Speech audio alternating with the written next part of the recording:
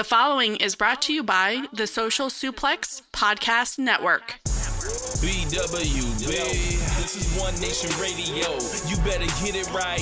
Rich Ladder, James Boyd came to give them life. The Blackest Wrestling Podcast has come to kick all ass and drop it 6 feet if they kicking trash.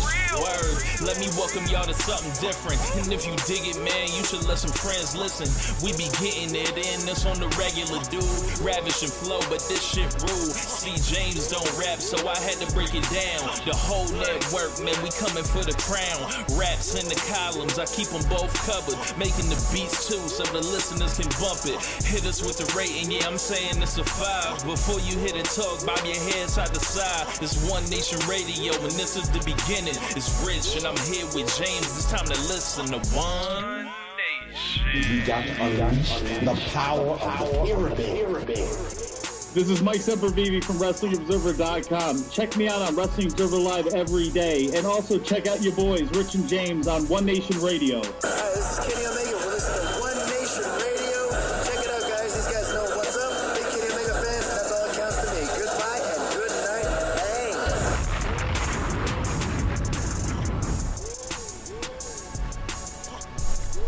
Bang. Welcome to the May 24th edition of One Nation Radio. My name is Rich Latta. One time for all the real ones. Glad y'all locked in with me this week. We got a lot to talk about. First, I come to you on video as well as in podcast form. If this is your first time seeing me, welcome. If this is your first time experiencing One Nation Radio, welcome. If you've heard me before, you know what it is. It is fucking on. I represent the Social Suplex Podcast Network, as you can see on my shirt, for those of you guys checking this out in video form, on the YouTube channel, youtube.com/DangerRichTV. Make sure you guys drop a rating and a review for this podcast on your platform of choice. Remember, we are an independent podcast network, and our budget comes from word of mouth, and the only way we're going to reach more people is by your likes, your shares, your ratings, and, you know, just rocking with us. And make sure you check out all the other shows on the Social Suplex Podcast Network. We got the Outsider's Edge with Rance and Carl. We got the Ricky and Clive Wrestling Show. We got Keeping It Strong Style. We got Grown Men Watch This Shit and the Impact Report with Caleb Baldwin. And, of course, One Nation Radio with your boy Rich here. Yeah, man, so we've got some things to talk about. Lots of big news in wrestling this week.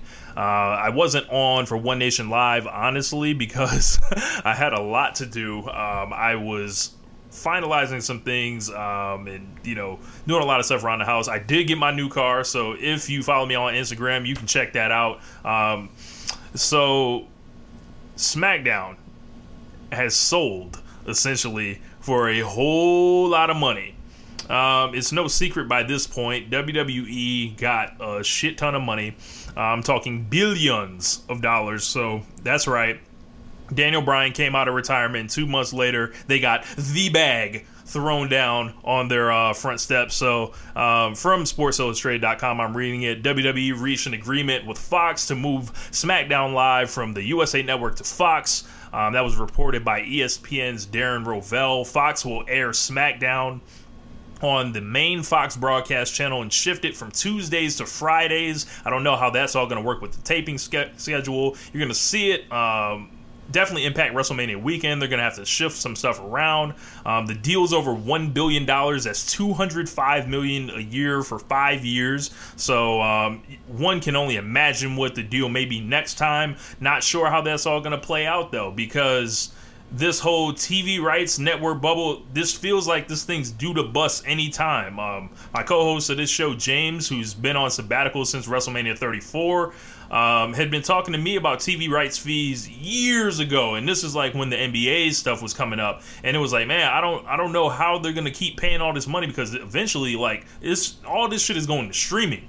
So maybe, you know, WWE was a little bit ahead of the game on it, but I still think that keeps the network in their back pocket as a valuable tool. the whole thing is going to jump off in October 2019, and their current contract expires basically with NBC Universal on September 30th, 2019. So they'll just transition right over. Fox was, the long-time rumor, reported by Meltzer, of course. And, this is crazy because $1 billion. So they got more money than the UFC, and apparently cash that clearly doesn't equal creative. I don't care how much money they're getting. I don't watch money. I watch the show. And in this year, in 2017, I haven't ever personally witnessed more frustrating, problematic years of pro wrestling in ages in WWE. Nothing matters anymore. Congratulations, Vince McMahon. You are a motherfucking genius when it comes to business, when it comes to finessing, when it comes to getting $1 out of my pocket, and apparently these motherfuckers at networks, because they're so desperate for live content, and they see this well-oiled machine that's been going on for, in live weekly, television production since 1993. That alone is a valuable entity, and they've built that up to a point where they've reached a dream scenario for businesses. I'm sure a math problem explains this, like an equation or something, but they have reached a point where the critical aspect has zero effect on their business. As I mentioned last week, that is the American dream. You better come on in, as they said in Superfly. This is crazy. Nothing matters. If they knock it out of the park, it does not matter. If they stink this shit up like they've done at WrestleMania, like they've done most of the Greatest Royal Rumble, like they've done at Backlash, and like they've done on weekly television regularly since WrestleMania, it doesn't matter. Full rock status. This is crazy. WWE found a way. I'm not going to knock anybody for getting money because, that's the objective out here in these streets, is to get paid. I also won't knock when anybody gets some of Vince McMahon's money for this very reason. I feel like a sucker every time I open my wallet for Vince McMahon to hand him $10 a month for this fucking archive that I love. I will never get rid of the WWE Network as long as it exists. And the deal with the network now, with all the money essentially for the company, the cornerstone coming from TV, that has to make you think, how much are they going to put into the network? Will the network even be around? Is it even cost effective to do that? Are they going to cut the shows back? Should they just put this shit back on pay-per-view? We ain't got the answers yet. So we're going to have to wait for that. And, we'll see how it goes. But I can't believe this. This man has done it. This man is brilliant. But this show still ain't good. I don't care what none of y'all say. The next thing we have to talk about is trash-ass Monday Night Raw, because it was fucking terrible. We opened the show with a whole hour of Roman Reigns. And, I dig Roman Reigns, the wrestler. Can't front. In most situations where they let him have matches that actually go back and forth and don't involve him laying on the ground for 10 minutes at a time with a desperate hope to get him cheered. And speaking of desperate hopes to get him cheered, this week they basically threw all the cards on the table, and if you didn't see it, you didn't want to see it.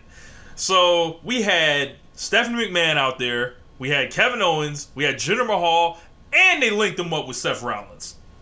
So if the objective ain't to get Roman Reigns cheered, I don't know what the fuck they're doing. They had they should tell you how bad it is when the supposed top heel on the brand, Kevin Owens, has to use a thank you Roman chant for heat. It's amazing. So Stephanie was in rare form because she was just refusing to sell a thing. She came out there and she was Stephanie McMahon, the non-sales lady. She cut Kevin Owens' balls off. She pretty much, tried to talk to Roman Reigns any kind of way she wanted, but, Roman got to stand up for himself a little bit, so that was nice to see. But the whole deal with it basically showed who's allowed to do what and, everything like that. So basically she came out there and she talked about, what was best for business, and, there was no hard feelings against Kurt Angle and all this other shit. And, it had, her talking about a Samoan temper and all, several types of other corny sounding shit. They said, Reigns was basically saying, hey, cut the corporate crap because, you guys don't want me anywhere near the Universal title. Meanwhile, we've seen the opportunities that this man's been given over and over again. So I don't know who he's trying to fool or who WWE is trying to fool with this, because this guy here is not fooled. And I know you guys watching this and listening to this aren't fooled. So I don't know. So it was just a whole thing to set up a tag match with Kevin Owens and Jinder Mahal teaming up against Seth Rollins and Roman Reigns. We are going to link the hottest guy in Seth Rollins with this dude, Roman Reigns. Why? I don't know. They, want him to get him cheered that badly. Seth is essentially bulletproof at this point, so it's not going to hurt him, thankfully. And the deal with it is really weird, because when Seth and Dean come around, fans will tolerate Roman Reigns. But the second these motherfuckers disappear, they're out of there for Roman Reigns. Like, they're not here for this shit, clearly. I don't know where you got to go. As I mentioned on previous shows, they may have to go to Wakanda to get Roman Reigns cheered, because this is, not happening under normal circumstances in these streets. So, the next thing that I want to talk about from Monday Night Raw, y'all already know what it is. So get your tape decks ready, as they used to say when Lloyd Banks was about to freestyle on Funkmaster Flex back in the day. But this Lashley sister shit. So, for one, I am here for this intersectionality, so that's why I'm going to speak on this. The only folks that I'm in the business of offending are racists. So if you are racist and you're watching this, turn away or watch and be offended, because I want you to. That whole thing, it wasn't funny. It was offensive. And, the entire segment was an embarrassment. When I was watching this, my girlfriend Catherine looked over at me and almost yelled at me like, "What the fuck are you watching?" And I shook my head, and in that moment I didn't have an answer. Because this wasn't wrestling. And this wasn't even fucking sports entertainment. Why? Because it has to be entertaining for that term to apply. This was 100% a segment that can suck my dick from the back. You understand me? That whole $1 billion story broke earlier in that day, and all I kept thinking was, Vince McMahon is a fucking crook. There's no doubt about it. A crook of the highest degree. This segment was set up to suck. It did suck. And essentially, this shit crushed Bobby Lashley. Like, he may be finished. I was a Lapsed fan when Lashley was around, and, I didn't get to see him in Impact, where apparently he was awesome and he was a badass, and I think they had MVP with him as his manager cutting his promos, because it's no secret, Bobby Lashley can't talk, apparently. So, they get him back in the WWE, and their fucking grand idea is him beating up 3 black dudes dressed like women in one of the most offensive, tone-deaf moments in WWE history. To not only the trans community, who deal with enough, in their fight to fucking exist, like, also black women who get shit for, their supposed masculinity. And if you don't know what I'm talking about, go look up anything that people have said in the past about Serena and Venus Williams. This is unquestionably the worst segment of the year. WWE should be embarrassed for clearing that bullshit, building it up for a week, and insulting the intelligence of everybody watching. Was Lashley supposed to be the hero for beating up on men dressed like women? I don't know, you tell me. And even if let's go ahead and absolve the wrestlers from this, because, I'm sure someone like Sami Zayn didn't pitch this. As meticulous as that guy is, as thoughtful as that guy is. This is solely on WWE as they continue this creative losing streak that began at WrestleMania 34. And is running fans off no matter how much, money that companies desperate for live content get. And I don't care if this goes viral. I don't care if 1,000 people see it. I don't care if one person sees it. My message to WWE is this. You can't keep offending people because they're going to come for you. Why? Because you deserve it. Fuck that segment as a staff, a record label, and as a crew. And if you co-signing that bullshit, fuck you too. Write better television.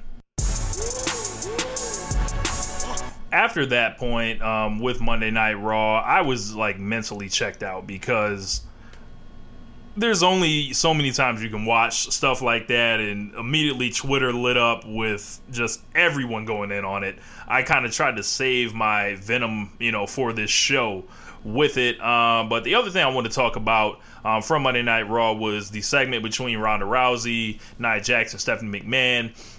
Basically, they were in the ring for a contract signing, and the secret was let out the bag. Neither Ronda or Nia Jax are built for this talking.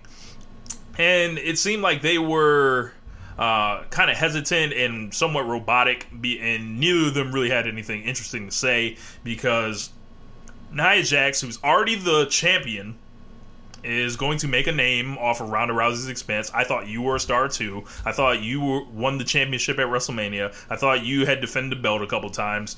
You're already the champion. So them scripting her to say that kind of was a disconnect for me there. With Rousey, it was like, I'm going to take your belt and I'm going to take your arm. So I don't know. It didn't really work for me there. But Stephanie basically stepped in to do what neither of them could. So she basically gave some props to Nia Jax, and she said that she is you boldly chose your next opponent, and she introduced Rousey, and Rousey basically asked Stephanie how her arm was, and whatever. They had, them both sitting down, and Stephanie, in her 6'7" heels and all that, looking super tall and all that. So Stephanie basically asked Rousey how it felt to leapfrog the entire division. And Rousey, women that Rousey has said that are more deserving to her. And then Rousey knew what Stephanie was trying to do, but, Nia Jax challenged her. So that's the money line for this whole thing. And Stephanie basically wondered why Nia issued the challenge and says Nia's trying to make a name for herself at Ronda's expense. She gave Rousey props for the match at WrestleMania 34, but, she says that she hasn't had a singles match yet, and there aren't any weight divisions in WWE. I don't know what 205 Live is, but maybe they were just talking about with the women. This was a whole thing. She flipped from going in on Rousey to starting to go in on Nia, saying, why did it take you so long to beat Alexa Bliss? A question I was wondering myself, because that should have been a squash match both times. But, it was a segment, and it's not really hot. It's just, I think more intrigue is in with Natalya, if she's going to win the Money in the Bank, how it may play into, Rousey being the champion, if she cashes in on her immediately, if she's kind of lurking around as an awkward friend with a briefcase, knowing you're the champion, that strange energy that may exist. Or is this just a whole plot device to get Ronda and Stephanie running it again? So I think there's a lot going on aside from the match. And this isn't going to be, as I mentioned in my column, it's not going to be about match quality. This is none of that. This is either Ronda just winning the belt and we're going to, roll one way with it, or we're about to really get some, Austin McMahon shit. I'm going to fuck you out of your opportunities at the championship, blah, blah, blah. And they may move forward with the Stephanie and Ronda singles match, which I still think they need to do. A mixed tag match was not good enough. I would, like to see Rousey and Stephanie go at it. I'd also be for Rousey getting the championship because, let's face it, the Raw women's division has been the drizzling shits for such a long time. And if they're not going to do premium wrestling with the Raw women's championship like in 2016, I'd rather see it on like a big star that people like. So, God bless Nia Jax, but I feel like she's kind of limited in the role as the babyface champion. As far as like her experience, with the wrestling and all that, I don't think it's necessarily going to go the way, folks want it to go. So I was really shocked when she got over the way she did in the feud with Alexa Bliss, but there was almost nowhere to go. essentially. And maybe this is a situation, I'm worried for Nia Jax coming out of this. So we'll see how it all plays out, but they, I think they've got to really be careful with her because she could end up really lost. And she can't be a bit player with the championship behind Ronda and Stephanie. She needs to somehow make her impact on this feud, and hopefully in the coming weeks she will. I checked out NXT last week because, let's face it, it's one of the few things WWE has going on all cylinders right now, and I'm going to be incorporating more NXT coverage going forward, but I just want to give you my thoughts on the show last week. It was fire, straight up. We had the opening segment with Ciampa and Candice, and immediately I felt like one of two things needed to happen. I really feel like they need to get this Ciampa versus Candice popped off, either in a match or more promos against each other. And I say a match because who better to really break into intergender wrestling in WWE than Candice, who that's kind of her thing. And, you know, if you're not here for this intergender wrestling, I can't blame you because it's not necessarily something that I would want to watch, but when this shit sets up this perfectly, oh yeah, they got to run it. I'm here for it all day. But, you know, if you're going to ask me, do I regularly want to see, you know, men fight women, you know, in matches, that's just not me personally. A lot of people like it. A lot of wrestlers defend it, not knocking you. If that's your thing, cool. But if they make it an attraction to, like, where you want to see something there, and you know there's something there, I can roll with that.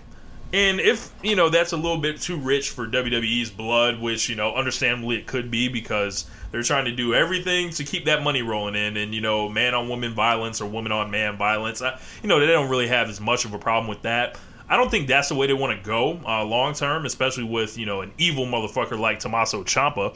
But if they're not going to do that, some of the things they mentioned in the promo kind of stuck out to me. She was like, or, you know, they mentioned that Ciampa lived with Candice and Gargano for 2 years. So that could mean anything. That could mean he done seen her before, if you know what I mean. That could mean she done seen him before, if you know what I mean. And he mentioned that line about, you know, when I was watching you marry Johnny, I thought, you know, how could you marry such, you know, essentially a nerd and a dude with no heart and just a whatever, you know, that Ciampa was saying. And I think they need to explore either some type of turn. And I know, yes, it's wrestling. Like how are you going to turn Candice LeRae on Johnny Gargano and they're married in real life? It's wrestling. They can fucking figure it out. They can make this shit like Dusty Rhodes and Baby Doll in the 80s. They can have Candice align with Ciampa at some point and really, you know, get this shit popping. But I don't think they're going to do that. So I think the better option is Ciampa versus Candice. So another thing that I really liked in NXT this week was as Vinny from the Brian and Vinny show for Wrestling Observer. Shouts out to those guys. He had mentioned this was a 5-star, 2-star match. And I couldn't agree more because for those couple minutes, it was absolutely electric. It was incredible. It was like seeing a glimpse of WWE's future, which I hope they commit to. Two brothers in there. And, you know, I'm here for, you know, the black wrestlers all day. And these guys just fucking stole the show, essentially. And I saw these guys wrestle on a house show, I want to say probably about 2 months ago, maybe. One of the NXT local house shows. I'm located in Florida, so I'm privy to, you know, those shows. I think there's one tomorrow night in Largo. I may make an appearance at. But they came out here and took everything they did from those house shows, condensed it, and like sped it up. So it was crazy. So these guys are experienced working against each other for, you know, this takeover match that I assume is on the horizon with them. I've stayed like relatively free of spoilers. So I don't know the matches that were officially like created or anything. But Lars Sullivan brought his big husky ass out there and interrupted it, and you could hear the fans go, no, because, you know, they were showing Ricochet and Dream in the corner on the far left. So what happened was you saw everyone in the crowd looking the other way and going, no, as they knew Lars Sullivan was coming in here to fuck up this great match they were seeing. And it was like a kick in the dick, but the thing was, you know, something is there with those guys and it's going somewhere, and NXT has built enough trust with the audience to make it, okay for this to happen. So they said that they wanted him next week, and I need to check that show out and all that. I'll probably watch it sometime this weekend. Keep it like a week behind with the NXT coverage because it's taped. No reason for me to really, go into it super crazy. And also the what's her name? Lacey Evans looked good in a win over Brandi Lauren, who wrestles as Ava Story, I believe, on the Indies, if I'm not mistaken. She was looking super athletic. Her moonsault looked as good or better than Charlotte's. Lacey Evans could be someone to watch. I think she's she's blonde, so WWE always likes the blondes, and her gimmick and all that is made for Ford F-150 Twitter. It is made for, I'm calling the cops Twitter. It's made for Stand for the Anthem Twitter, and everything else that goes along with that. So she could go a long way in this climate that we're in.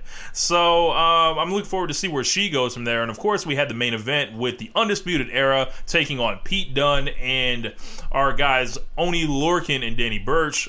Shouts out to Danny Burch from the Florida independent scene, who has done his thing and really gotten to WWE big time now. So I love Pete Dunne and how this dude is just the most not give a fuck motherfucker that I've ever seen in my life. And putting them with those guys, I really enjoyed the match, and I think that was about as good of an hour of television that you could have really asked for. So if you didn't see that NXT show, I implore you, please check it out. Give it a look. If WWE has you disenchanted right now, I'm sure NXT won't. So start giving NXT your time if Raw is really pissing you off. If SmackDown has you kind of feeling like, all right, y'all got all the stars in place, and which we'll talk about in a moment, but what you really doing with them? So, check out NXT, check out 205 Live. The next thing that we had to talk about was SmackDown. And SmackDown is the much easier show to watch on a week-to-week basis, obviously because it's 2 hours long. Hopefully it stays that way and they don't get any brilliant ideas on making it a 3-hour show, or else I may lift the background up behind me and kick my television in barefoot, karate style like Bruce Lee, and basically, ruin my feet and my TV. So, you remember when Bill Goldberg put his elbow through that limo? That's essentially what would happen to me. And I would be laid up in the hospital, not able to give you guys these shows, this entertainment, these laughs, and do my thing and contribute to the Social Suplex Podcast Network. So I don't want to do that. So hopefully y'all stay at 2 hours, so I don't have to do such a thing. But, Daniel Bryan, he continues to wrestle awesome TV matches in the SmackDown main event. If we take it back to his first SmackDown back, him and AJ Styles went out there, did some good work, him and Rusev, and then him and Jeff Hardy, and he's coming out here and changing things up. He's looking like kind of jacked for, a dude his size, and obviously we got Daniel Bryan and Samoa Joe next week, which is sure to be awesome unless they have Big Cass roll his ass out there, which I don't really believe he's hurt. I think that's a whole work, and we'll see. Hopefully they give us that Bryan and Joe the way we want it. Of course, I preferred it for it to be on pay-per-view, but with how they're doing their pay-per-views now, maybe it's the best thing for them to just leave it on free TV. But this guy Daniel Bryan is slowly weaving in new things that he does, like that heel hook put Cass in the the state that he was in with his knee. He cut a promo that was on WWE or on WWE's YouTube channel, basically saying he's gonna heel hook Samoa Joe and tear his ACL. So he's really aggressive right now. Daniel Bryan has been holding back, obviously, and he's kind of tweaking his persona a little bit and his moveset to match. So I'm looking forward to see where that leads. We saw Andrade Cien Almas again. against another jobber. Y'all know how I felt about this last week. I don't want to see him wrestling jobbers. Why? Because all it tells me is you have no idea what to do with him for now. Money in the Bank is coming. I'm terrified he's not going to be on the card. We haven't seen Sanity show up. They have no idea what they're doing for them. AOP wrestled a couple times and disappeared. They clearly have no idea what they're doing with them. You're seeing all these NXT dudes show up at these house shows, which I think is a cool thing. But it is kind of troubling because it's like, hold on. These guys that are showing up, you ain't doing shit with them. You ain't doing shit with Tyler Breeze. You ain't doing shit with the Revival. And these dudes just showing up here and there. So, I mean, that's cool for the fans. Don't get it twisted. But it's kind of concerning, especially when it seems like they're trying to play collect a wrestler to make sure they don't go anywhere else. So, disappointed what they did with Andrade Cien Almas. Sonya Deville versus Naomi was shockingly, good. And I say shockingly because, I saw that match. I had no expectations for it. I think Naomi's super athletic. Always enjoyed her as a wrestler. Sonya Deville, I think she's coming along a lot faster than, people may have initially given her credit for. All we got to do is stop making her stand in that silhouette and throw those punches. Everything else I'm cool with. I like the way she glides around the ring, with her knees hitting the mat like she's a shooter, even though they've kind of dolled her up a little bit more and got away from the MMA fighter gimmick, in that sense. Throwing all those punches and all that, it just makes it kind of look low rent, especially with Rousey hanging out. So, I don't know. Maybe that's something they want to look at. But they had a lot of interesting sequences that they seemed like they either, committed to memory or they had it worked out, perfectly. And I thought they did a really good job. Nakamura versus Styles, the entire thing has been a disaster. Obviously, we got the lackluster WrestleMania match. We had the Greatest Royal Rumble with a count-out that built to a pay-per-view match that had no disqualifications, if I'm not mistaken. And they end that with a double dick kick to do a clean finish on TV, which they select a stipulation that is a last man standing match. Last man standing matches, I'm going to say this, in WWE, last man standing matches are not for great wrestlers. They are for limited ones. They are for dudes that you aren't sure can have a great match. And maybe Nakamura and Styles have kind of earned this. Hey, if y'all can't come out here and have this classic with this, I don't know. But when I heard about this, whole feud, a last man standing match is not what I wanted to see. I didn't want to see these guys club each other with weapons. These guys are technically proficient. They're athletically thrilling, and all they've been is fucked in all their finishes. They've booked awful matches on purpose to lead to this. Why are they trying to be this cute with it? I don't understand. I don't, realize, I don't understand why they can't just get out the way and let these dudes blow the roof off the building. In addition to, they healed them and all that. Because Nakamura, I don't know if y'all saw this promo this week, but this dude can clearly speak English. He can emote. He can make his actions match his words, match his body. He can do everything. This dude is special, and I'm terrified because the way this is set up, you would think AJ Styles is about to beat this man and get him the fuck out of here, and we're about to see Nakamura putting over every motherfucker under the sun. And then Nakamura's going to be like, holla, and then he'll be showing up at Invasion Attack 2019 or something like that after the 3 months is up. So I don't know what they're going to do with this whole finish and all that. Of course, I'm looking forward to the match because I'll watch these dudes wrestle as many times as, needed. But you can't get away from the fact that I feel like they diminished the attraction by making this the 5th match to happen in under 2 months. Okada and Omega, for comparison's sake, the first one was January 2017. They're about to do the 4th one now. And they found a way to, keep these dudes away from each other and have them do other shit. I don't know, man. It's just a whole thing where they want to book show to show. But, like I said, it doesn't matter. They've got the money. People, are going to come out here and stand for it all they want. But it's a whole situation where it's just sad because we know these guys had so much more. They're capable of so much more. And I don't understand why WWE essentially got in the way of the brilliance. And it's kind of making me look at AJ Styles' title reign like, hey, man, should we get the belt on somebody else?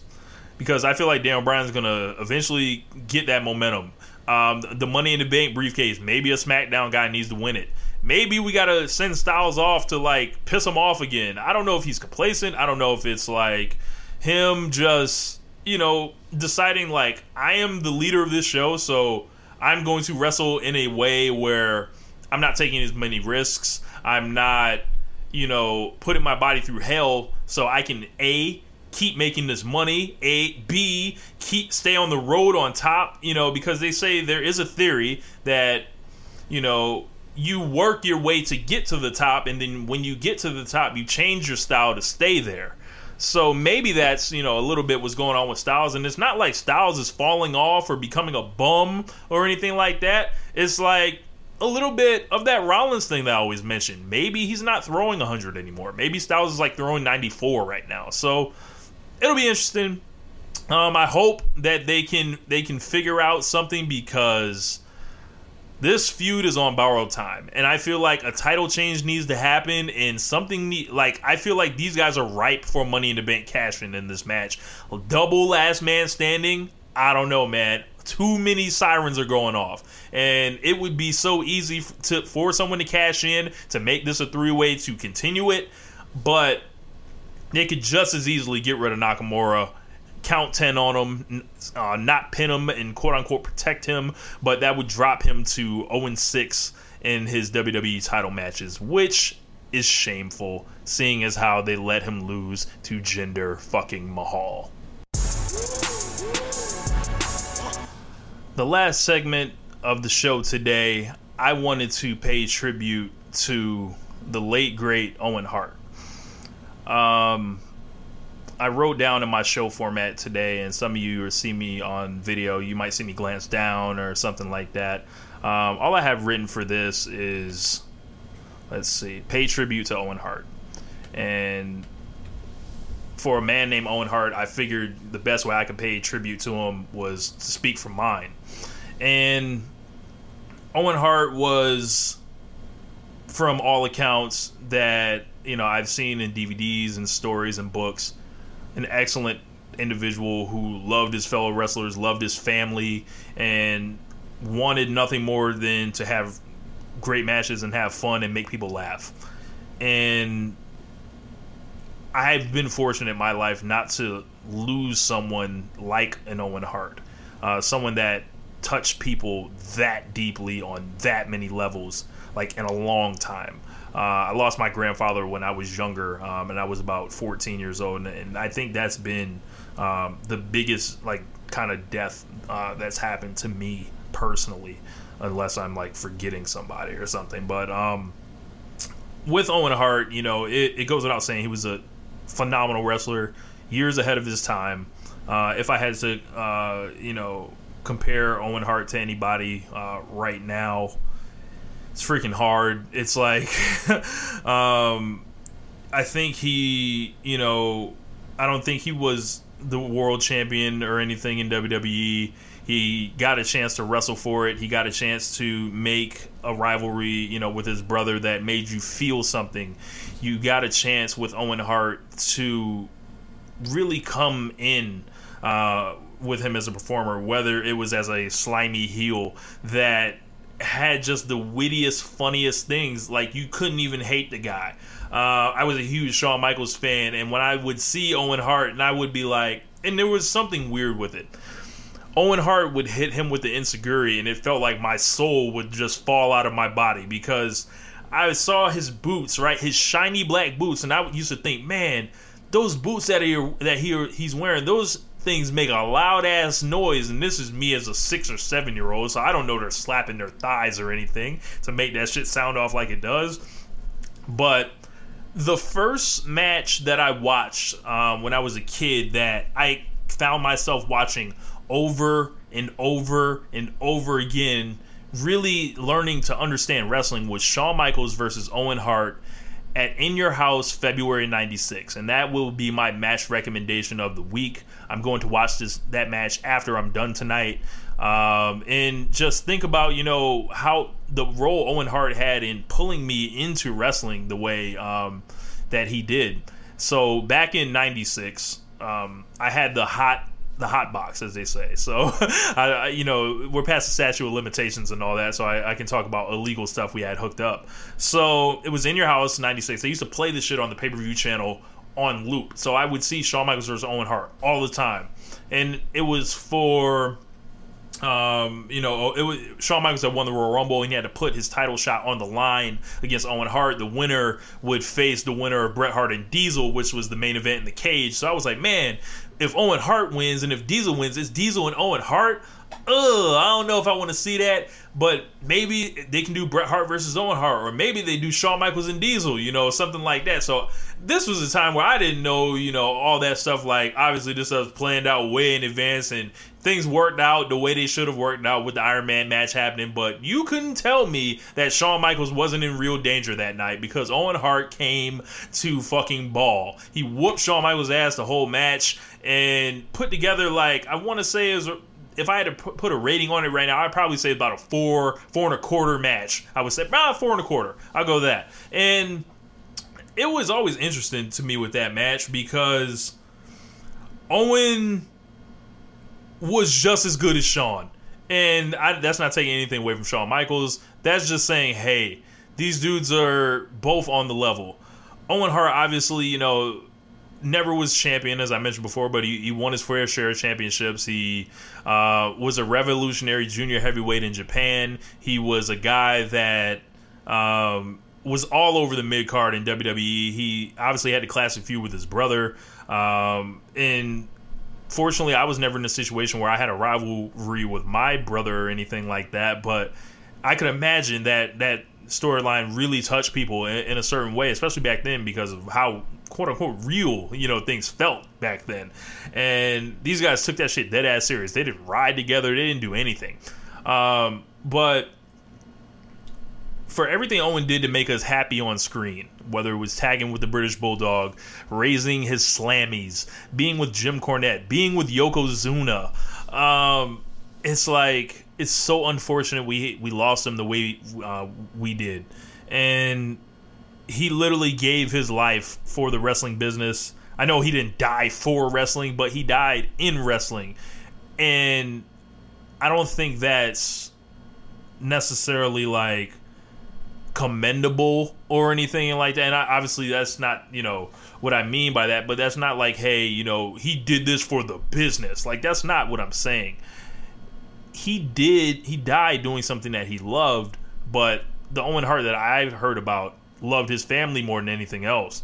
So hearing, and seeing, Owen Hart lose his life like that over a stupid stunt, it was like, how did we get that far in wrestling? I'm so glad we've never really had to go that far to those places to do these absurd stunts again. When Shane McMahon jumps off the Hell in a Cell and all that, it's not the same as jumping from the real rafters that are way the fuck up there, that are 90 feet in the air, not 30 feet in the air, even though that's got its own set of problems. I met Bret Hart a couple months ago, and he talked about some of the ways Owen would prank people. And of course, he talked about the way, him and Stu, he would do Stu's voice. And it was crazy talking to Bret Hart about it. Like, man, I don't know what else to say except, I thank Owen Hart for everything he gave to wrestling, and I hope fans never forget him, no matter, that how many times they pass on him for the Hall of Fame, or how many times his wife doesn't clear him for the Hall of Fame. Mark Henry gave a wonderful, essentially plea to Martha to let Owen Hart and his son come around the business and put Owen and honor him the way that he should be honored. He wasn't a world champion. He wasn't, a super main event talent big time draw. So younger generations, they have no idea. So, it was Bret Hart's brother and all this other stuff. But if you watch Owen Hart back then, you knew how talented that dude was. And I'll never forget, I was in 4th grade when he died. And it was like, I think it was a pay-per-view that I didn't see at the time. And someone was like, Owen Hart died. I was like, you're lying. No fucking way. And then I get home, and then they're watching, the Owen Hart tribute episode and seeing Edge crying, Jeff Jarrett crying, who he was like kind of in a tag team with at the time, and just the sadness and the love that everyone had for Owen. That always stuck with me. I haven't ever watched the show since. Maybe I'll check it out. Hopefully I'll try not to. I was watching the Owen Hart DVD last night, watching all the ribs that he played on people and hearing the stories told. It's such a loss. So the best thing I feel like we can do is podcasters, content creators, columnists, is to let people know how great Owen Hart was. WWE is slowly trying to. Unfortunately, there's a situation with the family and, his wife that we just haven't got past yet, but I hope they don't get past it before it's too late, before people don't care, before, the generations go by and it's just like he doesn't mean as much as he should, because Owen Hart was better than that. And Owen Hart, he didn't deserve to die like that. No one does. Especially for this fake ass business. That's going to wrap up the show, man. Thank you guys for listening to One Nation Radio this week. If you checked me out on the video, I appreciate you guys rocking with me here. I'm still testing a couple things out with the lights and the setup and everything. So, going to try to, do a couple things here for you guys with that. Make sure you guys check out the rest of the shows on the Social Suplex Podcast Network. The Impact Report with Caleb Baldwin. The Outsider's Edge with Rance and Carl. What up? The Ricky and Clyde Wrestling Podcast. Believe they dropped a special this week on the UK tournament, and Rance was on that show. Make sure you guys check that out. And yes, Rance, after 2,000 years, we are now on the list. So, also keeping it strong style with Jeremy and Johnson, premier New Japan podcast, the ace of podcasts on the internet. And also Grown Men Watch This Shit, which is hosted by Chris and Jeremy. So, different Jeremy from Jeremy Donovan. Thank you guys for listening to One Nation Radio, and I will see y'all next time. Peace. Thank you for listening to One Nation Radio. We'll see you next time. Nice buns, soft, fluffy, and ultra-low net carbs. Discover Hero Bread, the delicious ultra-low net carb bread with incredible taste and texture. Hero Bread has 0 grams of sugar and is under 100 calories per serving. Plus, high in fiber with 5 to 10 grams of protein per serving. Order from hero.co now and get 10% off your first purchase with promo code AH10. That's 10% off with code AH10. HERO.co.